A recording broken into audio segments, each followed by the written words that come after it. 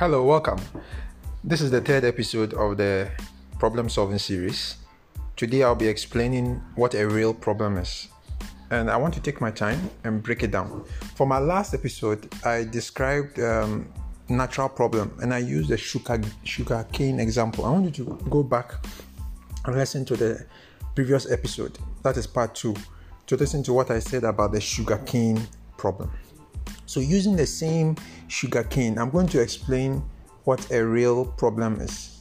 Let's imagine that you grow your own sugar cane, you refine your own sugar cane, and produce your own sugar. That means you've solved the natural problem that sugar cannot be found in nature, but it has to be processed from sugar cane. And you use that sugar, you store that sugar in a jar and use it for tea, you use it for cooking, you use it for baking. You've solved the natural problem. However, you've not solved the real problem. Why? Because it will be cheaper for you to go to the market and buy sugar than to grow your own sugar cane and refine the sugar. Meaning that the problem is not just a natural problem, but it's a real problem. The real problem is, how do you produce sugar in commercial quantities? This is where Africa gets it wrong. Africa is blessed by God with many resources: gold, oil, timber, bauxite, manganese, uranium. Every element we have it in Africa. And there's a natural problem of extracting that element or that resource. But it is not enough to just extract sugar from sugarcane. It will have to be produced in commercial quantities. Now what we do is that we usually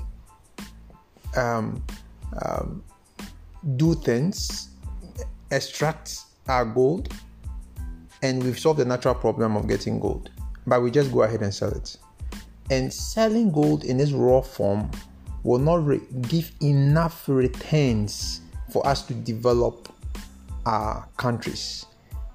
Selling gold in its raw form will not give enough returns for us to develop our countries.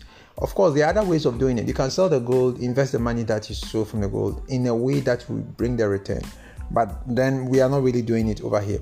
So a real problem is not just about solving a natural problem. A real problem is about solving problems in commercial quantities and commercial prices and commercial amounts.